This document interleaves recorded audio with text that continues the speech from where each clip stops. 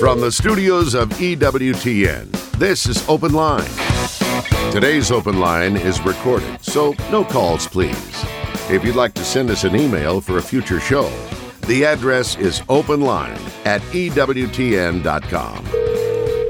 We will not be taking your phone calls today. Father John Trigilio would rather fraternize with his faculty members, co-faculty members, his confreres at Mount St. Mary's Seminary, than he would be with us live. So we're going to record this ahead of time. So we have some fresh new content. Fresh new content. As I drink my Italian mineral water. There you go.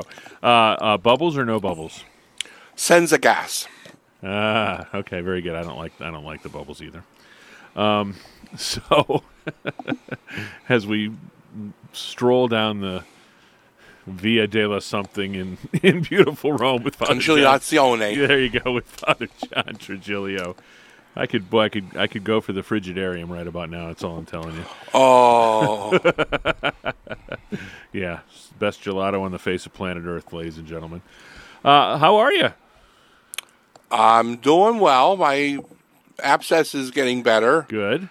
Glad Still to hear missing it. a tooth they yanked out of my mouth. Yeah, you didn't need it. It's just a plaque. Yeah. Just a plaque catcher. I still remember that movie, The Marathon Man, where Laurence Olivier is torturing Dustin Hoffman. Yeah. No good. I'm Jack Williams. Michael McCall is producing the program, and we are going to empty out this mailbag. We've also got a couple of listener comment line calls that we'll listen to a little bit later. But we'll kick things off with Gary, and he says, it seems to be a belief by some that Mary died at the end of her life. In view of that, does that mean her dead body was assumed into heaven and then reattached to her soul upon arrival? We don't know. That one choked me up. Yes. We don't know because the church has never solemnly defined as dogma whether she physically died. Pope St. John Paul the Great made his own personal opinion as a theologian and not official papal teaching that he believed that she did die. But because of the Immaculate Conception and that special grace that she had, that she remained sinless throughout her life, if she did die, then she was instantly then taken up, because the idea was the effect of the Assumption was that she would be preserved from the decay of the body that is one of the consequences of original sin. Now, because she didn't have sin, theologians propose that she did not have to die. In the Eastern Church, both Eastern Catholic and Eastern Orthodox, they refer to Mary's passing as the dormition, falling asleep. But in the ancient church too, when the saints died, they called it falling asleep. So you can make a good cause either way, that she physically died or she did not die. But the point of faith is, after her time here on earth came to an end, she was taken up body and soul into heaven. So she was taken up body and soul to heaven. So she wasn't reattached once her body got up there. So God did not take up a dead corpse and then reanimated. She was, resurrected as will hopefully happen to us at the end of time. Again, we're not taking your phone calls today. It's a mailbag edition of EWTN's Open Line Monday. Jerry writes in from Philadelphia, Dear Father John, I am distraught that I may be a practicing sacrilegious Catholic. I'm 77 years old, and 40 years ago I used contraceptives after 2 children. And an unfortunate miscarriage. Then my husband had a vasectomy. He died of cancer 10 years ago. I did not know, or maybe was just stupid and ignorant, that all of this is mortal sin until your radio talk the other week. It was never my intent to be sacrilegious. What do I do now? There's not enough sackcloth and ashes for this, she says. Well, first and foremost, you're not in a dire situation, because all you need to do is go to confession to any priest with the faculties. He can absolve you, and you can then immediately start going to communion and not worry. Now, for it to be a truly sacrilegious communion with full culpability, you must have known at that moment you were receiving communion that you should not have. since you already admit that you weren't sure, you didn't know that that was a mortal sin, then, objectively what you did was wrong, but subjectively you don't incur the culpability, the guilt. So if something were to happen to you, like the sisters told us when we were in Catholic grade school, that infamous truck would run you over as you crossed the street, you would not go right to hell for that, because you were operating under ignorance at the time. With something like vasectomy or with tubal ligation, a person is never morally bound to have another surgery. They are asked to maybe consider it, but if they say no, we can't, or whatever reason, they can still be absolved. So, because there are cases where men had a vasectomy, and the doctors say, well, we can't guarantee that if we undo it, it's going to work. And it is a procedure that could have complications. So the main thing is to confess. So whether someone had a vasectomy or tubal ligation, or they were using the birth control pill, or any form of artificial contraception that's condemned by the church, all you need to do is to go to confession. Now, with those other methods, you have to at least have a firm purpose of amendment where you're going to at least make every effort to stop using those, because those are not a one-time deal like the surgical procedures. So but there was from Rome a document, a vade mecum, that confessors could use to help married couples who were in the process of moving away from artificial contraception and hopefully getting to the point where they no longer did it anymore. I've got an email here from Rosie, and she is referencing an email that was sent to her by her sister-in-law. And the sister-in-law's email says simply, "Is Pope Francis a socialist?" I've never heard him identify himself as one. I know there's some people who, have used that term. I know some people who have said that he is not. Well, we can certainly say that he was raised in a socialist country. He was raised in a socialist country, yes, and he may have, as many people do, some socialist-like ideas. Those are his own personal opinions, which that's he's entitled to. This is not part of his papal infallibility any more than who he supports in the World Soccer Tournament. Okay, if he's going to root for Argentina and Pope Benedict's going to root for Germany, it's not a conundrum. It's not a oxymoron. There's no danger there. Likewise, papal infallibility merely means that he is prevented by the Holy Spirit from imposing on the faithful a teaching that is against faith and morals. His own personal philosophy, his own personal politics, that's him as an individual, which he's totally entitled to have. It's only if he was to try to bind that on the faithful. And I've seen arguments on both sides of the fence and say, well, was he a socialist? Is he not? That's something that, go to the source. Ask him, if he doesn't identify as a socialist, then he's not one, but he may have some socialist-like ideas, just like we've had other people in the church. Some people were suspicious of Dorothy Day. The other people, they thought, oh, maybe they were a communist, or maybe they were a fascist. These are terms which, yes, they're worthy of looking into, but you have to also look at the person that they're talking about and how do they identify themselves. And Gary has a very simple question here. How do I expand my capacity to love God? Well, it's like a balloon. The more air you put in it, the bigger it gets. So the more grace we accept and cooperate with, the more grace we're able to receive. And I used that analogy once, and a third grader says, "But Father, what happens when the balloon pops?" I said, "Well, this is a balloon that doesn't pop, okay? It's an indestructible balloon." That's why you want to receive as much grace as possible, not just the bare minimum. You just don't want to be on life support. You want to have life to the full, and that includes the spiritual life. So you can receive more grace, by accepting and cooperating with the grace that you're currently receiving.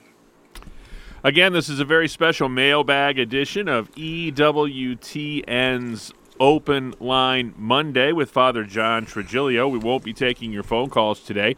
If you would like to be part of a future mailbag program, you can do so very easily by simply sending us an email, and that email address is openline@ewtn.com. That's openline at EWTN.com. You can also text your question, and we can use it on a mailbag program. Just text the letters EWTN to 55000. Wait for a response. Text your first name and your question. Message and data rates may apply. Once again, a mailbag edition of EWTN's Open Line Monday with Father John Trigilio. If you'd like to send a question in for a future program, simply send the email to openline at EWTN.com. That's openline at EWTN.com, and put Father John or Open Line Monday or something like that in the subject line. It is Open Line Monday, EWTN's Open Line Monday with Father John Trigilio.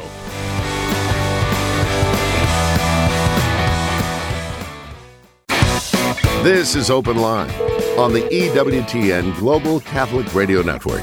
Today's Open Line is recorded, so no calls, please. If you'd like to send us an email for a future show, the address is openline at EWTN.com. Once again, we won't be taking your calls today. A mailbag edition of EWTN's Open Line Monday with Father John Trigilio. If you'd like to help us spread the word about the good work we're doing here at EWTN, you can do so very easily by simply becoming an EWTN media missionary. We'll give you all of the training and materials that you need to help you use your social media presence to help tell people about the good news of our Lord Jesus Christ. Simply log on to EWTNmissionaries.com. That's EWTNmissionaries.com. Again, if you'd like to be part of a future mailbag show, send us an email, openline at EWTN.com. Philip writes in, Father John, and he says, if a Catholic gets married outside the church, are they severing their access to the other sacraments later on in life, like anointing of the sick, last rites, etc.? Yes, I have to be precise with this. When someone is in danger of death, which is in Latin called in periculo mortis, in danger of death, they are able to receive the sacrament of the sick, sometimes called extreme unction, even if they are invalidly married or irregular in the church for any reason. They obviously can make a confession if they're able to. They can be anointed if they're unconscious. They can even receive the apostolic pardon. But all the other sacraments, especially Holy Communion, confession, that they need to be made regular. So if they're married outside the church and so they're in an invalid union, then they are not able to go to confession, not able to go Holy Communion. They're not able to receive any of the sacraments, but they can be anointed, especially when it's in danger of death. But you don't want to take that chance that you're going to be around or that the priest will be able to get you in time. Sometimes someone who's in invalid marriage, they got married outside of church, but neither one was previously married, so it may be easy to have that marriage we call convalidated, or sometimes improperly called having their marriage blessed. But if either person was married before validly, then they need a decree of nullity or an annulment before that they could have that marriage convalidated. So yeah, you're cut off from most of the sacraments, but the anointing of the sick, you're always able to receive. And Kelly would like to know, how can our personal sacrifices add anything to the perfect sacrifice of Jesus on the cross? They don't. That's the simple answer. We're not adding to. What is happening is Jesus is inviting us to unite ours with his. So in a sense, and I don't want to make this too quantitative, but in a sense, he left a little room on purpose, even though he could have done it completely. He left a little room so that we could contribute ours, not because he had to do it that way, but he wanted to. And how do we know this? Well, why else would he say, take up your cross and follow me? If he did it all, then there's no reason for us to carry our cross. And when St. Paul says, for what's lacking in the sufferings of Christ, what does he mean by that? What's lacking is not lacking because Jesus didn't do enough because he wasn't capable. He did exactly what he wanted to do, what he needed to do, but he also left an opportunity for us to unite our suffering with his. And there's a beautiful encyclical by St. John Paul the Great, Salvifici Doloris, on human suffering that I encourage you. That explains the whole doctrine of redemptive suffering. Again, a very special mailbag edition of Open Line Monday. Jenny has a question for you, Father John. She wants to know, she says, my 3 daughters would like to know why men are the only ones who make all the rules in the church. Well, I'll tell you what my mother and Father Briganti's mother always would say. Yeah, the man, the husband, the father's the head of the family, but the wife is the neck that turns the head.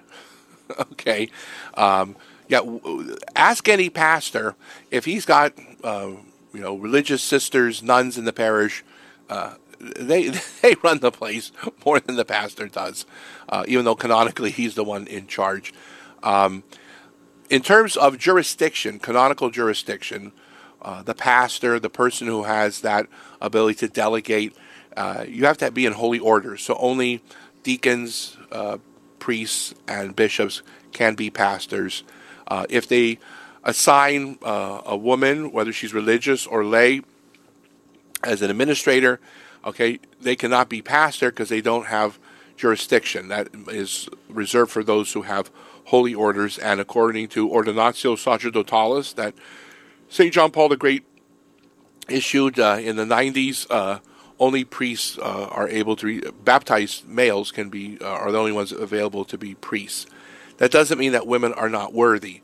I wasn't worthy to be a priest, but because Jesus was a man, and his manhood is part of his priesthood, and his spouse is Holy Mother of the Church, we're not into same-sex union, so the priest who represents Christ in persona Christi, he has to be a man like Jesus was, because his bride is Holy Mother, the Church.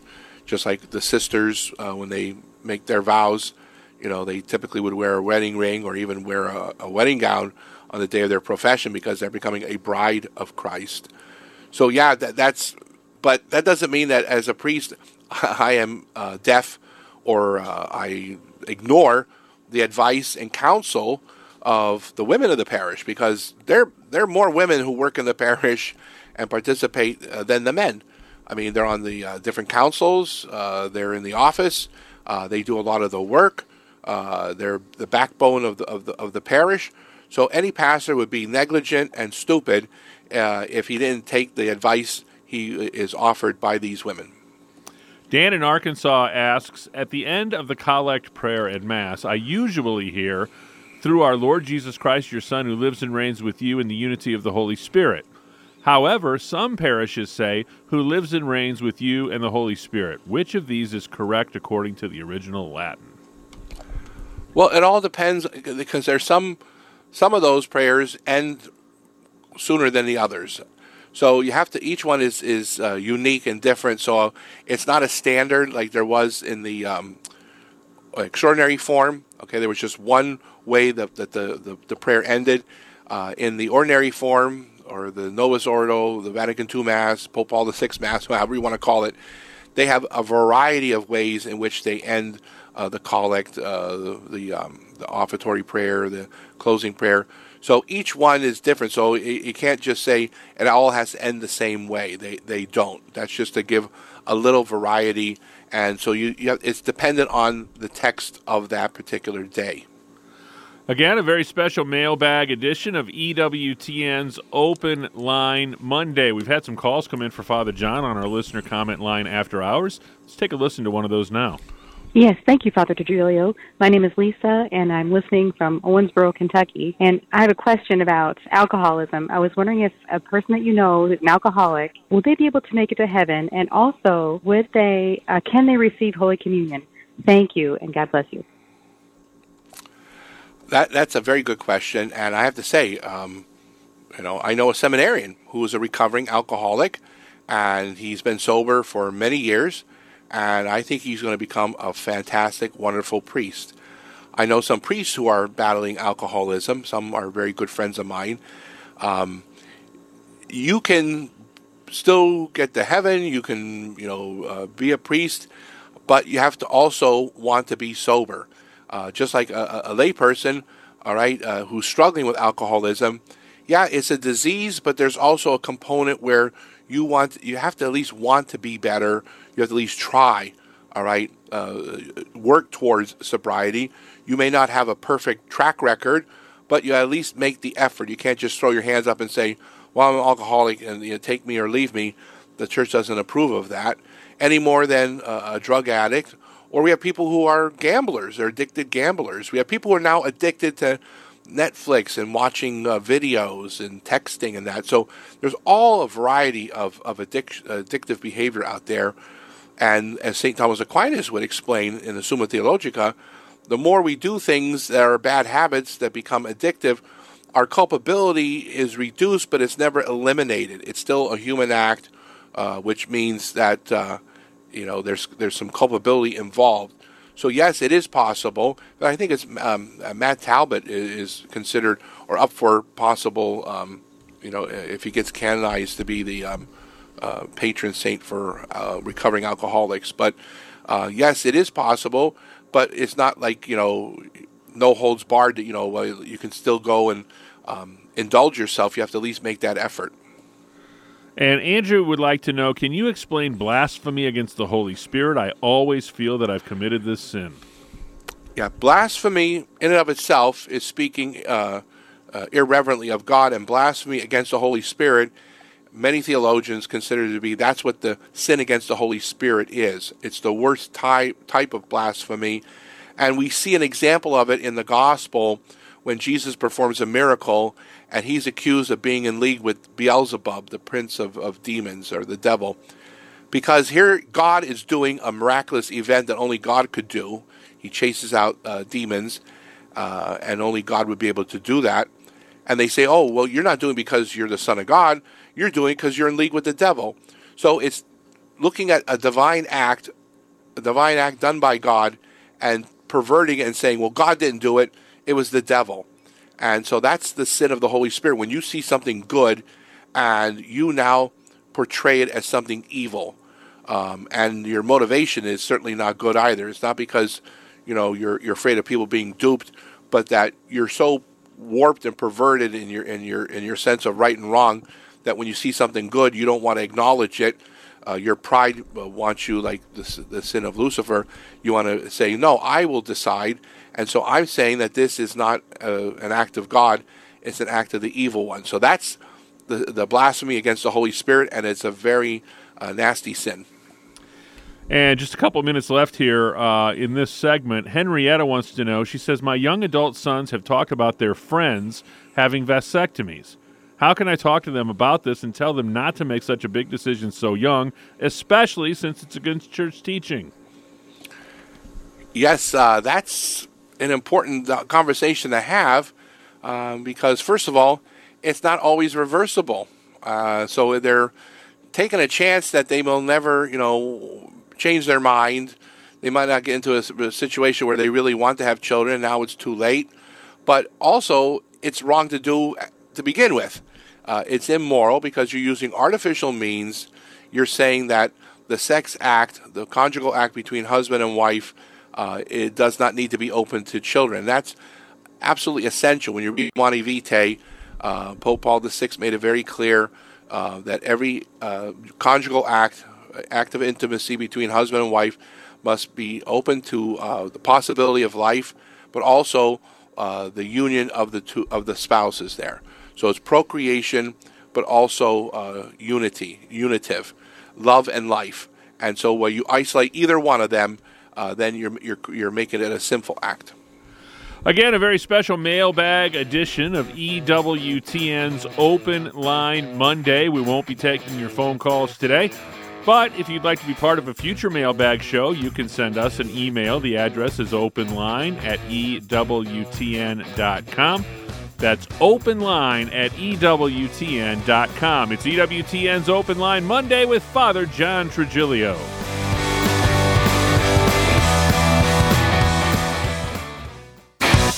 This is Open Line on the EWTN Global Catholic Radio Network. Today's Open Line is recorded, so no calls, please. If you'd like to send us an email for a future show, the address is openline@EWTN.com. Matt writes in, what does Catholicism offer that other religions do not? I don't belong or agree with any particular faith and wonder why I should belong to the Catholic Church. Okay, well, I hear that very often, and the explanation I like to give is not that we're saying we're right and they're wrong. What we should say, and what I do say, is, especially people who are not of the Catholic faith, is that we have the fullness of truth and the fullness of grace. The other Christian religions, they have some of it. They have partial truth and partial grace, because if there's 7 sacraments, we have all 7. If they only have 2 sacraments, well, that's some grace, but it's not the fullness of grace. We've got the fullness of truth because we have the full revelation, sacred scripture and sacred tradition, whereas in the Protestant tradition, it's only sacred scripture, and even there we have the full sacred scripture because we have all the books of the Old Testament. Okay, we have all 46 as opposed to only 39. So just on that glance alone to see, okay, you've got the fullness of truth, all revelation, we have the fullness of grace, all the 7 sacraments, and we've got that apostolic succession. We have the continuity with the 12 apostles, but also with Peter.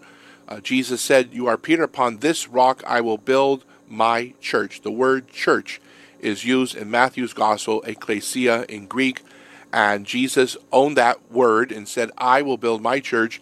And where is he going to build it? On Peter. And who is the successor of St. Peter? The Pope, the Bishop of Rome, the head of the Catholic Church. So those things right there tell us that this is the direct line. The other ones are connected to us, sometimes, very tenuously, but we're the fullness as was given in the very beginning. Leo has a short one-sentence question that's got a lot packed into it. And he says, after a period of doubt, what can I do to earn back God's grace? Well, you don't earn God's grace. That was Pelagius's idea, that you could earn grace or get brownie points or sort of convince God you're worthy. And then it's like, if you go to work and you do your job, then you get paid. Well, that you earned it. That's your earnings. That's what the IRS says. What was your earnings for the year? Grace is a gift. Okay. Grace comes from the word for gift, gratia, and grace is freely given. It's not what we earn, but we have to freely accept it. So God offers us grace. We have to freely accept it and then cooperate with it. He doesn't force it upon us. He doesn't shove it down our throat, and we don't work our way towards it. But once we have grace, we have to put it to use. So as St. James says, we have to have both faith and works. It's not either or, it's both and, as Pope Emeritus Benedict would often say. Tina writes in, regarding order in church meetings as discussed in 1 Corinthians chapter 14, is there liberty within the Mass for spiritual gifts? The way the Mass is now, no. And likewise, in the early church, the Mass was a little bit different. I mean, you still had the essential part. You had the breaking of the bread, which was the first way they referred to the Mass, later called the Eucharist, and then the Holy Mass, where wheat bread and grape wine were consecrated by the priest. We have the reading of sacred scripture. But there was also a part when you read St. Paul's epistle where, like in Corinth, they were getting a little carried away because they were also having a dinner where they were feeding the poor, but then it deteriorated to the rich people were bringing food for themselves and ignoring the people who needed help. And then you got to the point where people were bringing food and clothes to give to the poor, and the apostles were spending too much time taking care of that very practical concern, so then they established the order of deacons. The gifts of the Holy Spirit that were present in the early church were there for a specific purpose, to confirm to people that this was from God and this was the intent of Christ. Later, that was no longer needed, and that's why it's not considered an essential part of the sacred liturgy. Let's take a listen to another of our listener comment line calls. And I was wondering, babies and all people that are non-Catholic, non-Christians that don't get baptized through no fault of their own and don't know the knowledge of Christianity, do they have no way of being saved? Or I know they have a way to be saved, but do they actually go to limbo? Okay, well, interesting enough, in the new catechism of the Catholic Church that was promulgated in 1992, that is now the current catechism of the Universal Church, the word limbo does not appear at all. It did appear in the Summa Theologica, but that was not a doctrinal edict of the Church. That was St. Thomas Aquinas' theology. Most of us, at least of my age group, we heard it when we read the Baltimore Catechism, and that was a teaching of the Church, but it was never a dogma. It was a theological conclusion to explain how you reconcile the necessity of baptism with the fact that some people die who, as this caller mentions, through no fault of their own, was not baptized. They did not reject Christ. They did not reject the Church. They did not reject baptism.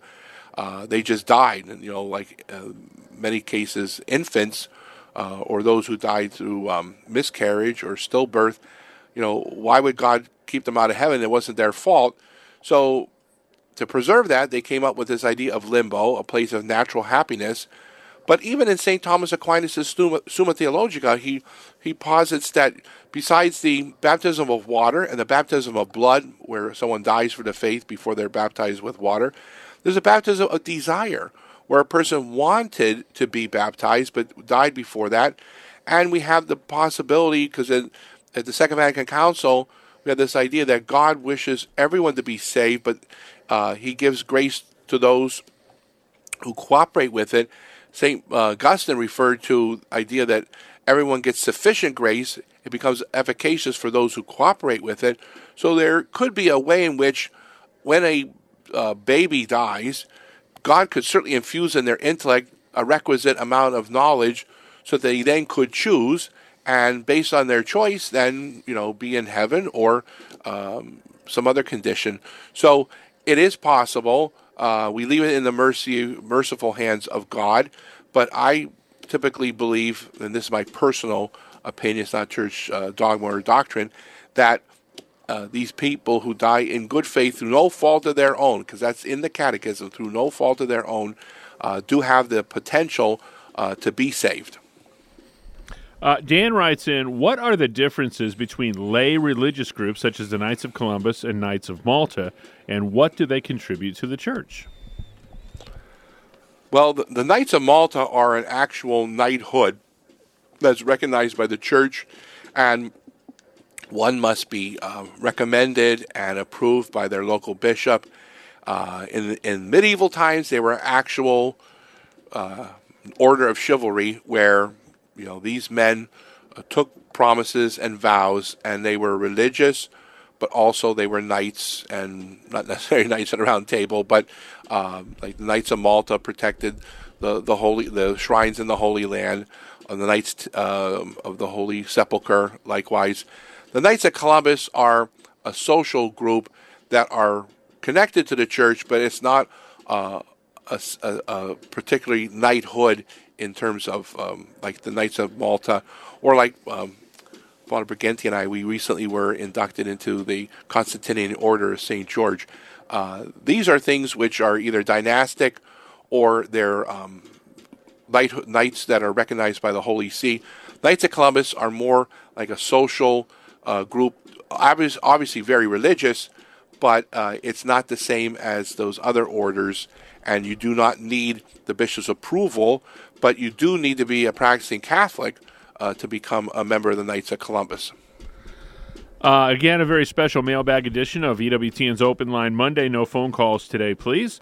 Claire writes in, is there a way to avoid distractions while praying? Does the prayer still count? I wish I knew.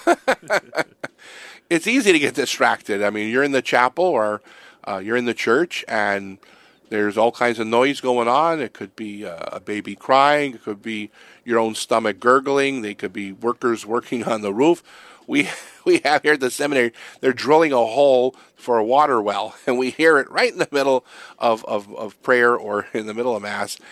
There's so many things that can distract us because as human beings, all five senses are usually operational, and any one or more than one can be absorbed enough that it can be distracted.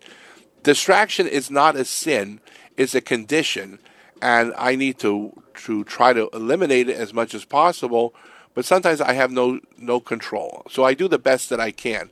You're in the hospital. You're in the nursing home. You're at home with hospice. There are a lot of things to distract you, especially the aches and pains of your own body. It's not your fault. You do the best that you can, and the Lord knows that.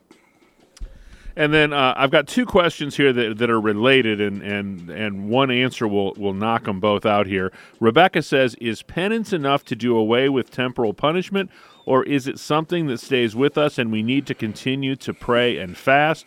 And piggyback that with Henry's question, can you help me understand the purpose of purgatory? Why not go directly to heaven? Well, you can go directly to heaven if you live a very virtuous and holy life. Purgatory is not absolutely necessary for everyone, but a lot of us need it because the word purgatory means to cleanse, purgatus, and a lot of us not only need it, we want it. It's like if you get invited to the governor's house, to the White House, to somebody that, of high prestige, you want to look good, you want to be cleaned up, so you get your hair cut, you wash your face, you put on clean clothes before you go to their house, and that's to show honor and respect to the host for inviting you. Well, for us to go to heaven, we want to be spotless, we want to be totally clean, and that temporal punishment due to sin, yes, it's punishment, but it's also out of justice that we need to make amends. And so if we don't do it here on earth, we do it in the next life. So when you go to confession, you do your penance, the temporal punishment due to sin is still there. That's why having indulgences are helpful. But if you don't do it in this life, you'll do it in the next. And purgatory is not a hell with a parole. It's more like a suburb of heaven that you're waiting, preparing to cross that doorway into everlasting joy. Mandy says, my dad was a Marine and is entitled to a full-body burial at sea. What is the church's view of this type of burial? That is allowed. When you read the order of Christian burial and funerals, the two ways to be buried that the church acknowledges and respects, burial at sea or burial at land, and the body must be intact. What we do not approve of is when someone gets cremated and then they scatter the ashes.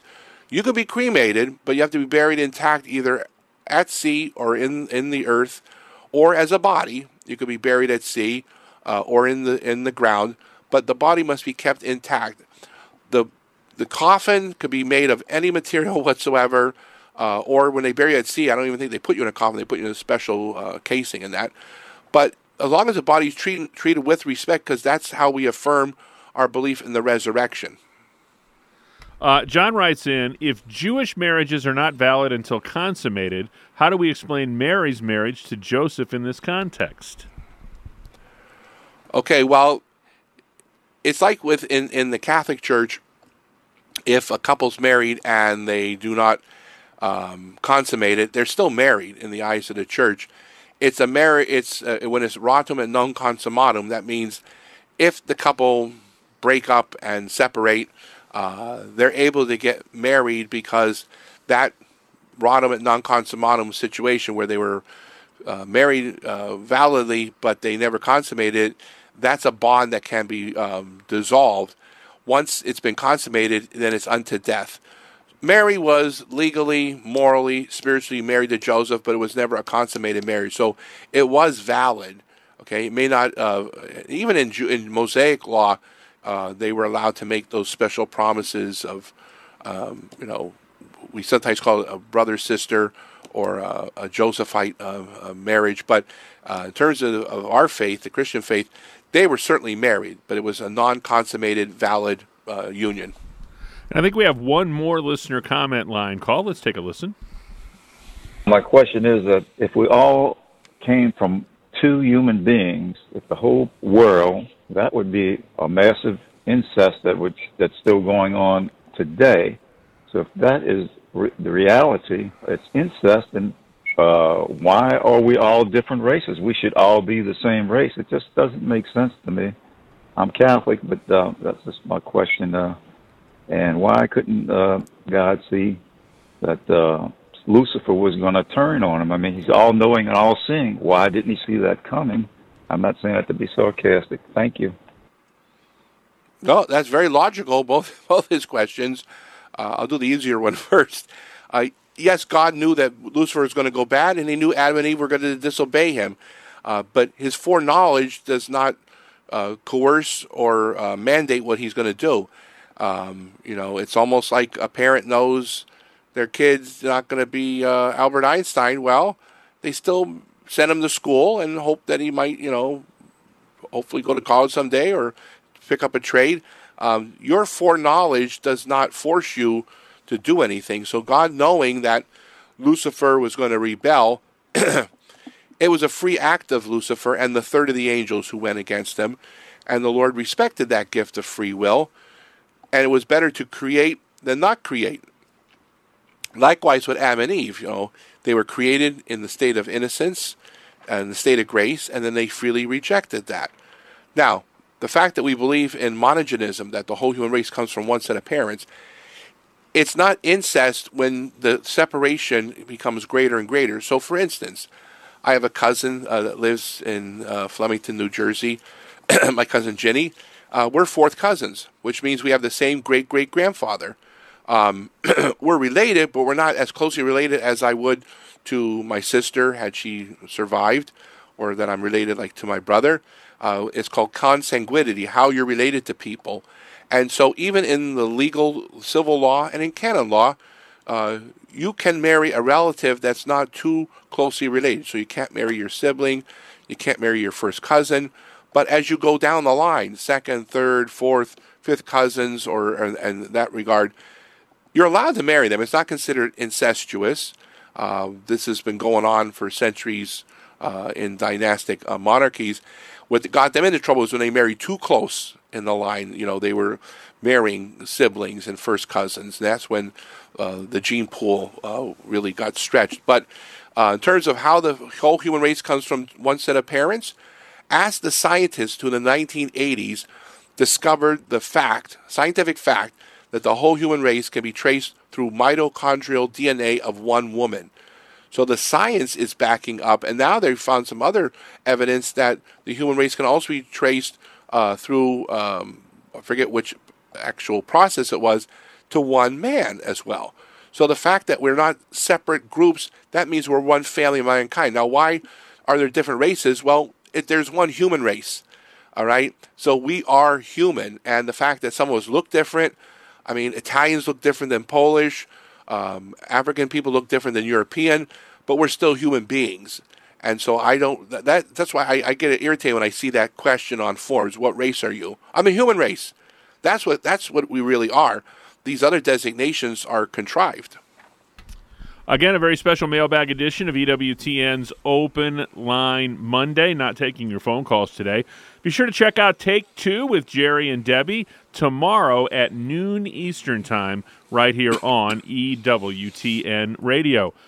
George would like to know, how do I explain to my non-denominational girlfriend how the rosary is beneficial to your spiritual life?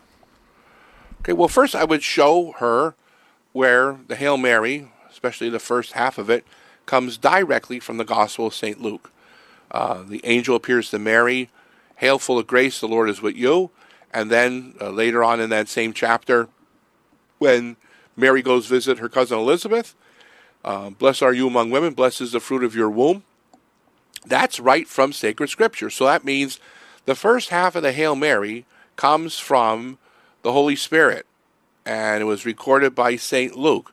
And the words were the words of Gabriel and the words of St. Elizabeth. And so if anyone has any problems with that prayer, they got to take it up with the Holy Spirit, with St. Luke, St. Gabriel, and St. Elizabeth. So the Hail Mary, the Rosary, the Rosary incorporates the Lord's Prayer as well. After every decade, we say the Lord's Prayer, the Our Father, in addition to the Hail Mary. So the Hail Mary is not a prayer that is improper for Christians to pray. All right, we're asking Mary for intercession. We're not going to her as a mediator. Jesus is the mediator, but we're going to her as an intercessor, one of many, but she is the intercessor par excellence because she's the mother of Jesus. And Frank gets right to the point here. He says, what constitutes a near occasion of sin? Okay, near occasion of sin is a person, place, or thing that tempts or lures us into sin. All right, and the thing may not necessarily be evil intrinsically of itself. But a near occasion of sin could be a friend who always, when we hang out with that person, leads us to get drunk, all right, or to skip work or to be bad. So a person or a place, if every time you go to the bar you get drunk, then that is an occasion of sin. If this one particular person you always hang out with leads you to do bad things, that's an occasion of sin. Or a thing, all right? Some people, they commit the sin of gluttony because every time they go to a particular restaurant, or when it's all-you-can-eat buffet, they're going to pig out. Well, that's an occasion of sin. The restaurant isn't evil, all right? But that particular context, so person, place, or thing, which can lure us, tempt us into sin, is what we call an occasion of sin. And Linda says, how does the church reconcile the teaching of in persona Christi with the belief that there is only one Lord Jesus Christ? Okay, well, this is kept intact because it's only one person. So Jesus is one person. He's the second person of the Holy Trinity, and all priests and bishops who are ordained to act in persona Christi. We act in the person of Christ. We don't act as separate Christs, okay? So when I'm at Mass and I take the bread and the wine, I say, this is my body, this is my blood. But when you come to communion, you're not receiving Father Trigilio's body and blood, thank God. You're receiving the body and blood of Christ. When I'm in the confessional and I say, I absolve you, or when at a baptism and I say, I baptize you, I'm saying that as Christ himself. So there's one person of Jesus, and he is using me, my body, my voice, but he's the one celebrating the sacrament. All right, I'm just there acting in persona Christi as an alter Christus, as another Christ. There's only one Jesus, so there's not like a duplication of our Lord. We're acting in his name. In the same way that St. Paul uses this analogy as an ambassador. An ambassador speaks on behalf of the head of state who sends them. They're not there to do their own bidding. They're to represent the person who sends them. And Terry wants to know what the church's stance on in vitro fertilization is. It's condemned, because just like artificial contraception is condemned, in vitro fertilization is condemned. So artificial conception, artificial contraception are both condemned because it's separating love and life, procreation and unity. Both are constitutive elements of conjugal love between husband and wife. If you do either one, because in vitro fertilization is even more pernicious, because most times they will fertilize a number of eggs, and each fertilized egg is an embryo, it's a human being, and they only take the ones they like, that they consider viable, and the other ones they either freeze or destroy, which in essence is abortion. It's a murdering them. And Franklin points out that St. Catherine of Siena's head and thumb are in Siena. The rest of her body is in Rome. How is it permissible to separate her body? It's an Italian thing. No, because the person's not alive anymore, and so their parts, and the church restricts this only to canonized saints. And again, it's like if the saint had some particular attachment to more than one place. St. Thomas Aquinas and other saints, all right, parts of them are in one place, parts are in another. I always thought that was one way they could have solved the Fulton J. Sheen controversy, is leave his heart in New York and send the rest of him to Peoria. It's not a ghoulish thing, because at the resurrection, God's going to be able to put them back together. They're not alive, and it's there for the dulia, the honor and veneration. It's not a macabre thing that some people say, oh, well, isn't that creepy? You got one part of him here, one part of there. Well, again, it's not like having grandma urn on the mantelpiece of your living room. That's not respectful. But if a church has, the hand of St. Blaise and, the foot of St. Denis or whatever, that's an object of devotion. It's not one of worship.